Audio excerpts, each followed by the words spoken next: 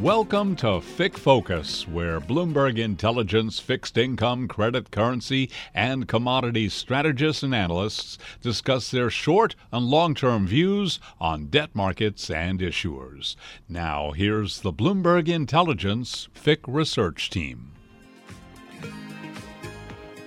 Welcome to the FIC Focus podcast, the Macro Matters edition. I'm Chief U.S. Interest Rate Strategist for Bloomberg Intelligence, Ira Jersey. We go to the other side of the research shop with Bloomberg Economics Chief U.S. Economist Anna Wong. Anna, thanks for coming back on the FIC Focus podcast. Hi, Ira. I'm happy to be here. So yesterday was a pretty exciting day. We had the Federal Reserve meeting with the press conference from Chair Powell, who, to my reading of and listening to his comments, was a bit more like open and giving a lot more detail about the thinking of the Fed, at least in public, that we've heard before. Did you have a similar feel for, listening to the press conference that we kind of got a little bit of the inside baseball there from Chair Powell? I think so, Ira. I think that Powell has always been very folksy and like to be transparent. He said yesterday what changed his thinking, right? And he gave a list of like these indicators and said how each of those changes start to inch the Fed forward to the current position today. So yeah, I thought that was pretty interesting to hear. So talk about which of those you think might be the most important, because obviously I'll mention my thoughts first, but or second after you go, but which, he mentioned like this timeline as to their thinking about speeding up the taper, which, was widely anticipated, by the time we got to the meeting yesterday. But talk a little bit about, you mentioned that they got the employment cost index, and then they got, right after the meeting, they got the November meeting, they got CPI, and that kind of solidified their thinking, or at least his view of needing a faster taper, just to give themselves some leeway as to when they might actually start to increase interest rates. So, talk a little bit about, your thinking about the transparency and how that may have, either confirmed your view or maybe changed your view a little bit about the way that the Fed's thinking about their first hikes. Yeah, so nothing in yesterday's meeting surprised us, because we were almost like right on everything. I'm sorry, but yes, let me just brag a little bit about that. But he mentioned ECI, and we paid a lot of attention to ECI too when it came out, because we always knew the Fed value the ECI as a wage gauge more so than any other wage measures, such as the average hourly earnings in the payroll report. No, it's always the ECI. And what it said back then is that the wage and salary component has risen to like an early 1980s high. And that was even before that shock CPI in October.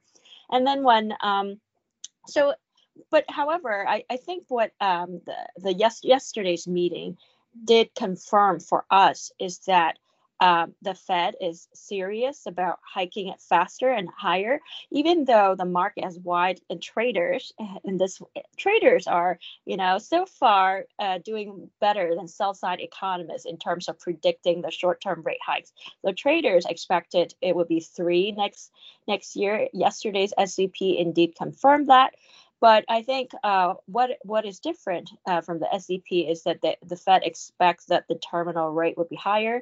Yesterday, it said 2.1% in 2024, whereas the market still expect a pretty, 1.6, 1.5 terminal rates. So in that sense, we are different from the market. Our read is that, before yesterday's meeting, our read is that it will be 3 hikes next year, 4 in 2023, and 2 in 2024. So we were very close.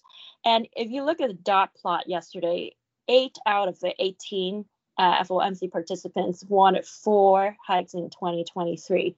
So it's very close call for 2023 whether you'll see 3 or 4. In any case, the terminal rate should be above 2% and higher than the market. What surprised me yesterday, though, is not what the Fed said, but how the market reacted to it. I'm kind of wondering whether the market is not really hearing what Chair Powell is saying, because I think what Powell is saying is that I think they are he's hinting that they will lift off in March. And he's serious about hiking rates above 2%. I'm not sure whether the market heard that. So the market. I think, Anna, the market heard it, and my read of this is that the market may have heard it. The market just doesn't believe it, right? So the market is very skeptical that if the Fed does hike, say, 6 or 7 times by the end of 2023, they think that the Fed's going to have to stop early because they're hiking too fast. So basically, that the Fed's going to make a policy mistake. The market is thinking we're going to have 1.3 to 1.5% terminal rate, and that's one of the reasons you see, today, for example, the belly of the yield curve outperforming so much, because that's kind of the part of the curve that you'd end up seeing pricing in for a higher terminal rate. Now, I personally agree with you, and maybe that's optimistic of us, right? Like, I think that the risk here, for those of us who want the economy to do well, we want maybe inflation to slow but remain, if it remains 3.5%, we think that the Fed probably will hike. I mean, we've noted before, Angela and I noted in a piece just a couple of weeks ago, that the Fed has never stopped hiking when real rates were lower than zero, right? So until we get real funds, basically to zero, then it's going to be hard to see how why the Fed would stop. So even if inflation does slow to 2%, I agree with you. Like, the Fed's probably going to hike to 2%, right? And the market is not thinking that right now. So I think what's likely to happen, and our view remains unchanged on this, is that regardless of when the Fed starts hiking, whether it's March or May or June, I personally think March might be a little bit early, but May certainly is in the cards. But regardless, so first half hike, right? So third, kind of a second quarter hike in next year. Once that starts to happen, I think that's when you start to see a pretty significant repricing of the curve. You see the 5-year, the 3-year, the 5-year underperform along the curve. You see terminal rate expectations jump up from where they are now, maybe 50 basis points to like 1.8, 1.9%. And you can have that's when you get pretty massive bear flattening of most curves, just with the front end, jumping up, because people will finally, say that maybe the risks aren't as high much as we are. So I believe you. I think that the market is just more skeptical now, and market might stay skeptical until the Fed actually does hike. At least that's our expectation. And it seems like that there's an irony to this, because the more the more easy the Fed is, the more easy the market is, and looser financial conditions, then the Fed would want to hike more. And I think that the market reaction so far justified and emboldened the Fed to hike even steeper, because from their perspective, they're looking at the market and they said, oh, our greatest fear has been taper tantrum. It didn't happen. That solidified that the market actually can withstand tighter, faster pace. Well, it's so funny that we talk about the taper tantrum. We had the taper tantrum. It was just in January and February when the worst of the COVID crisis was over. I mean, we did see interest rates move up 120 basis points in the 10-year. And we remember during the taper tantrum in 2013, we were almost at the yield lows of that cycle when we got the taper tantrum. So it's a timing issue. It's not, so I think a lot of market participants who were outside of the rates market seem to think that when you get these announcement effects, but the market knew that at some point the Fed was going to taper, right? So we repriced that already in February and March, and then we were trying to figure out, okay, now what's the timing? And then there's been these little tweaks, and that's why, when we think about the range in the 10-year yield, we had a little dip down to about 1.1% in the 10-year. But broadly speaking, we've been between 1.3 and 1.6% basically for 9 months. So it's that the market has kind of found its equilibrium, and it probably won't move very much more until we get some significant news. And when I say this, I mean more the 10-year. I think that the 2-year can move up very significantly. In fact, we still have our expectation is for the 2-year to yields to double, based on what you've mentioned, Anna, is that if the Fed does hike 3 times next year, and even if it doesn't hike 4 as some members of the Fed think, but they hike 2 or 3 in 2023 rather, then the 2-year yield will have to be a year forward will have to be at least 50 or 60 basis points higher than what it is today. But let's pivot a little bit to like the some of the other aspects of the meeting. And obviously we haven't mentioned the statement once. Everything that we've been talking about, it comes from the press conference because of the extra detail. But was there any of the tweaks to the statement that it didn't surprise you, but is there any particular language change that you think is most significant and something we should look out for when we get the next statement at the end of January? Yeah, the statement is a little bit anticlimactic, isn't it, Ira? On the description about inflation, there it was interesting. So we had expected, and also David Wilcox, who's was a member of the U.S. team, also expected that the replacement for the transitory inflation would be something like, we still expect inflation to recede. David was expecting like an actual inclusion of a calendar-based guidance, like will recede in 2 or 3 years. But I was thinking more of that they would say inflation will recede over time. But that was not even in there. They just said that inflation, the supply and demand and reopening factors contribute to continued elevated inflation. Nothing that says inflation will come down. Although in the SEP, they did have inflation coming down in 2022.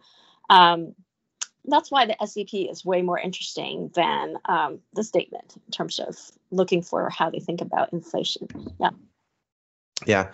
So, going forward, so what if you had to put a probability distribution? So I think that the market, certainly is, toying with the idea of either a March or a May or June initial hike. If you had to put a probability distribution on that first hike, what probabilities would you put on those 3 different potential dates? So the choices is March, May, and July. Is that right? March, May, and June. Yeah. March, May, and June. I think the probability, I would put 40% on March, and 30-30 in the last in May. Right.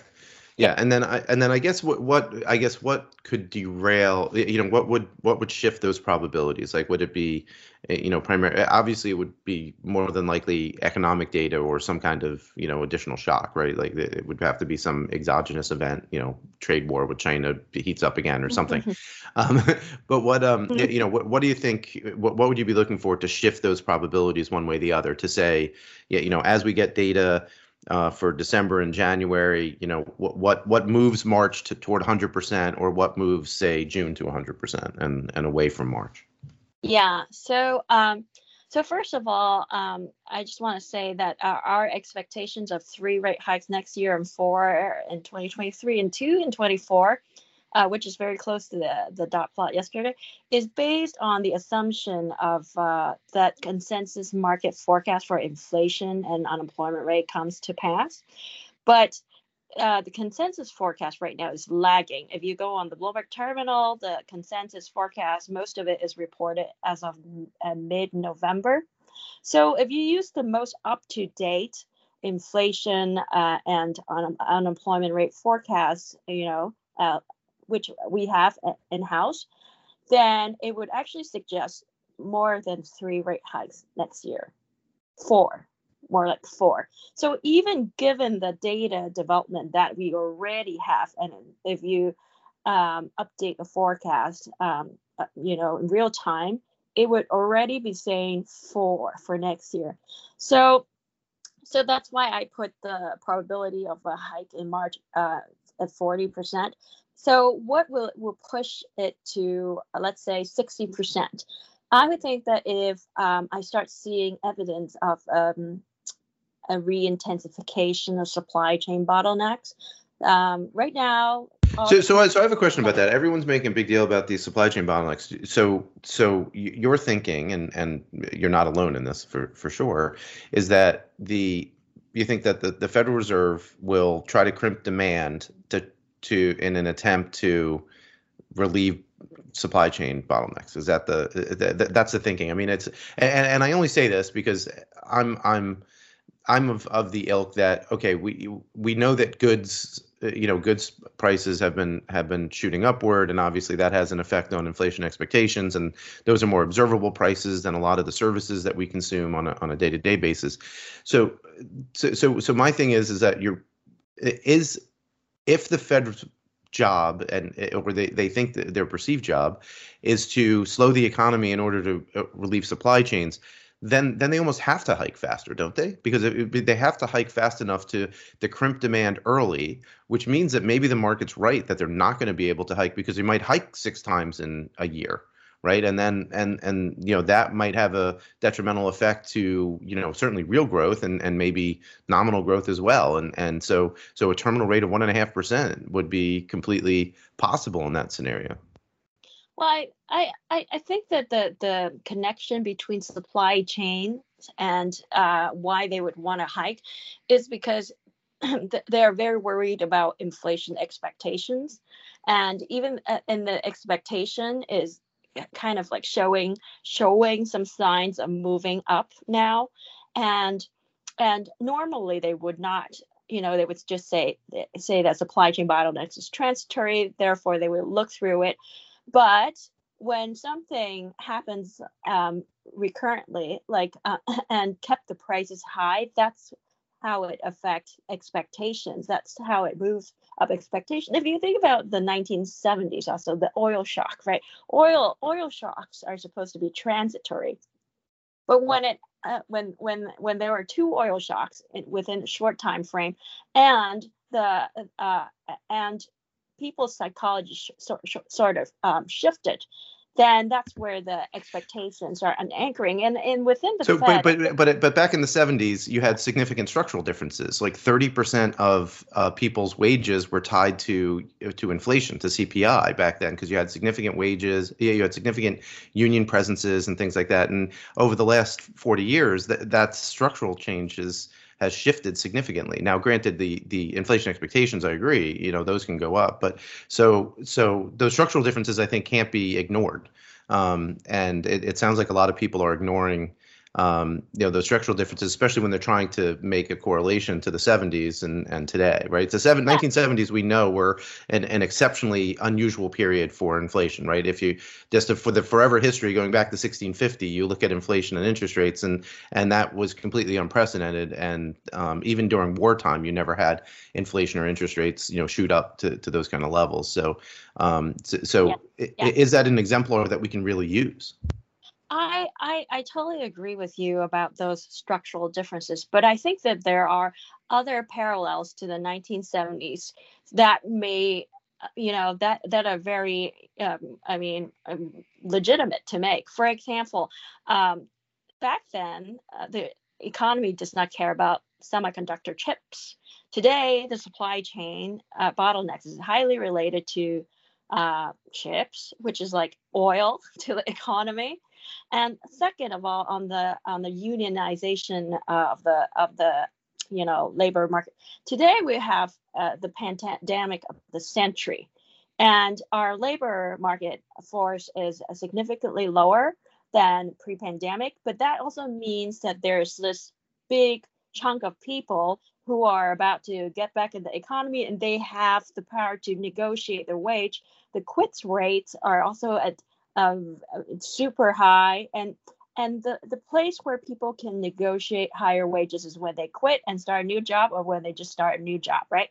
So if you think about that very special circumstance that we are in, the labor force also has this bargaining power that you don't need to be in a union to have. You just need to be in a super tight labor market where people cannot find workers. Then you have almost as much bargaining power as, being in a union. And not to mention that increasingly you do read news about workers going on strike and trying to negotiate the wages being tied to a higher cost of living. And the longer these prolonged period of high inflation last, the more bargaining power does the workers have. So you don't need a union to be in a union to bargain for higher wage. You just quit, right. Sure, but my point is that the wage pressures wouldn't be passed along as quickly, right? So it's much different when you have 20,000 people working at a factory who all get a raise at the same time versus 2.5% of them quitting, which is what like the quit rate basically is close to now, right? 2.8%, the last reading. Great. So talk just a little bit. We only have a minute or two left here. Just a little bit about the kind of the what might unravel some of your thinking for those higher rates. So if we do get three hikes next year, 4 hikes in 2023, what could go the other way, right? What are the risk factors that might crop up over the next 3 or 4 months that might change your opinion a little bit about that pace of hikes? Yeah, I think that there are 2 risks on the horizon. One is Omicron and how it will affect growth, and second, China. I am less worried about the Omicron risk on growth than on China. So Omicron right now is just a risk, right? It's a risk on growth, but China is actually that is materializing. And in 2015, China was the reason why the Fed had to postpone liftoff and significantly slow the pace of the rate hikes in 2016. Originally, everybody was expecting 4, and then because China, then there was only 1. And then in 2017 and 2018, Powell also did a pivot in 2018 where he abruptly stopped the hiking cycle because of global growth weakness. And that is an interesting period because I don't think people ever put the finger on that. Oh, China is the reason for why the Fed stopped in 2018. But in fact, China was doing a major deleveraging campaign to slow the credit growth in 2017. And their economy was definitely slowing. Whenever China slows, the whole manufacturing, supply chain, all the economies along the supply chain also slows, like Germany will slow. And I think my interpretation of the 2018 global weakness is that it has its roots in China as well. So you can tell already in the last 6 years, the 2 cycles, the 2 times when the Fed wants to hike, it's China that stopped it. And right now, China's property market slump seems to be pretty serious.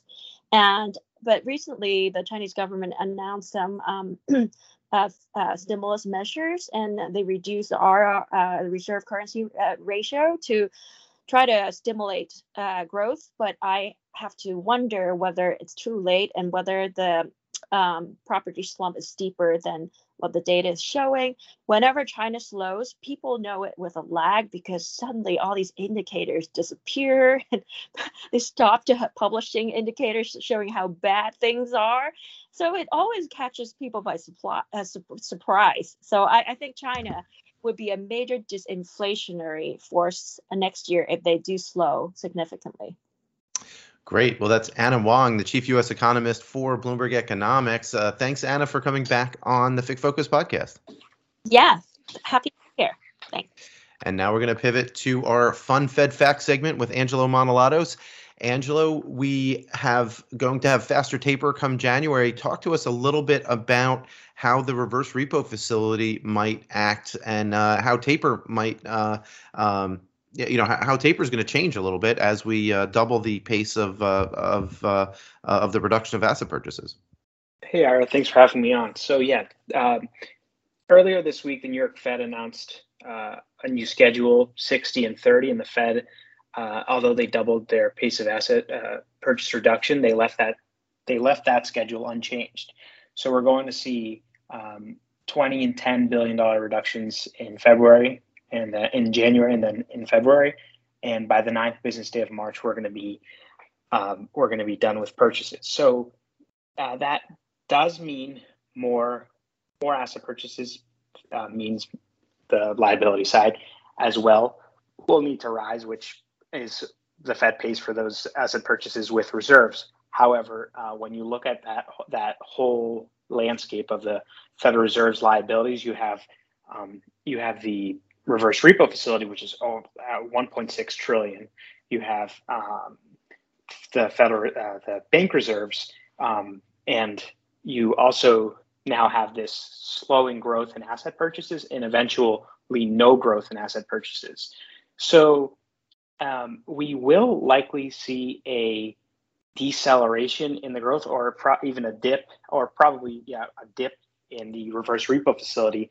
And this is because the Treasury's cash balance, which currently sits at around 135 billion, is going to be poised to increase quite significantly, probably around 500 to 600 billion over the coming months as the debt ceiling resolution is reached, which will put downward pressure on those balances in the reverse repo facility, more so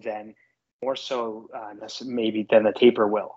Yeah, and in particular because the basically the Treasury Department will be able to issue a whole lot of T-bills. There's a little bit of a question about what the pace of that will be, especially since we have the holiday period coming up. But it will be, like you said, between $400 and $500 billion probably of increased T-bill issuance, and that will likely reduce the reverse repo facility almost 1-for-1, or probably with a pretty high beta, maybe 0.9 beta or something like that to the T-bill issuance. As the Treasury General Account increases, you'll have a reduction in bank reserves, and that will reduce the need for use in the ORP facility. Angelo, anything else on the Fed's balance sheet? We'll talk a little bit more in the new year about the Bank of Canada and some of what is going on. We'll have Anna's colleague Andrew Husby come back on the show and talk about that. But anything else on the Fed today? Yeah, so yesterday in the press conference, actually very close to the end, someone asked Chairman Jerome Powell the question about balance sheet unwind. So the 3 stages of balance sheet are quantitative easing, which you grow the asset side, this taper, which you slow quantitative easing, kind of the reinvestment phase where you just reinvest maturing assets, and then runoff where you let the proceeds actually run off the balance sheet. So they asked a question directly about runoff, and Jerome Powell could have punted that question, but in fact the Federal Reserve has begun discussions about their balance sheet, and that's what he said, and they're going to continue to have these discussions. And if you go backwards to the previous crisis, the Federal Reserve didn't unwind their balance sheet for almost 2 years after the first interest rate hike. So we came out earlier this week or last week saying that you could have runoff occur much sooner, maybe even in 2022, or even concurrent with the first interest rate hike. And now we're already seeing the Federal Reserve having those discussions about runoff.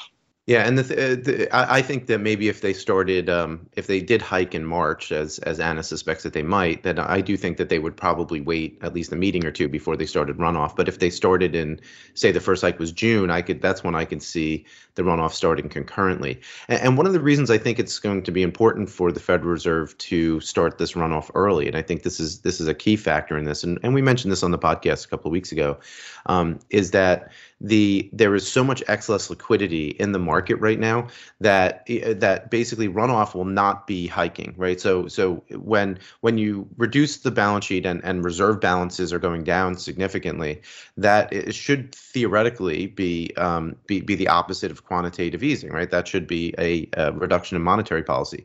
But with over $1 trillion, even after we wind up getting all of the nuances and the increase in the Treasury General Account from the debt ceiling, T-bill increases, you still have to run off that $1 trillion first before you get to a point where quantitative tightening is actually tightening, right? So runoff won't be tightening, in my view, until probably sometime in 2023, even if they start in mid 2022.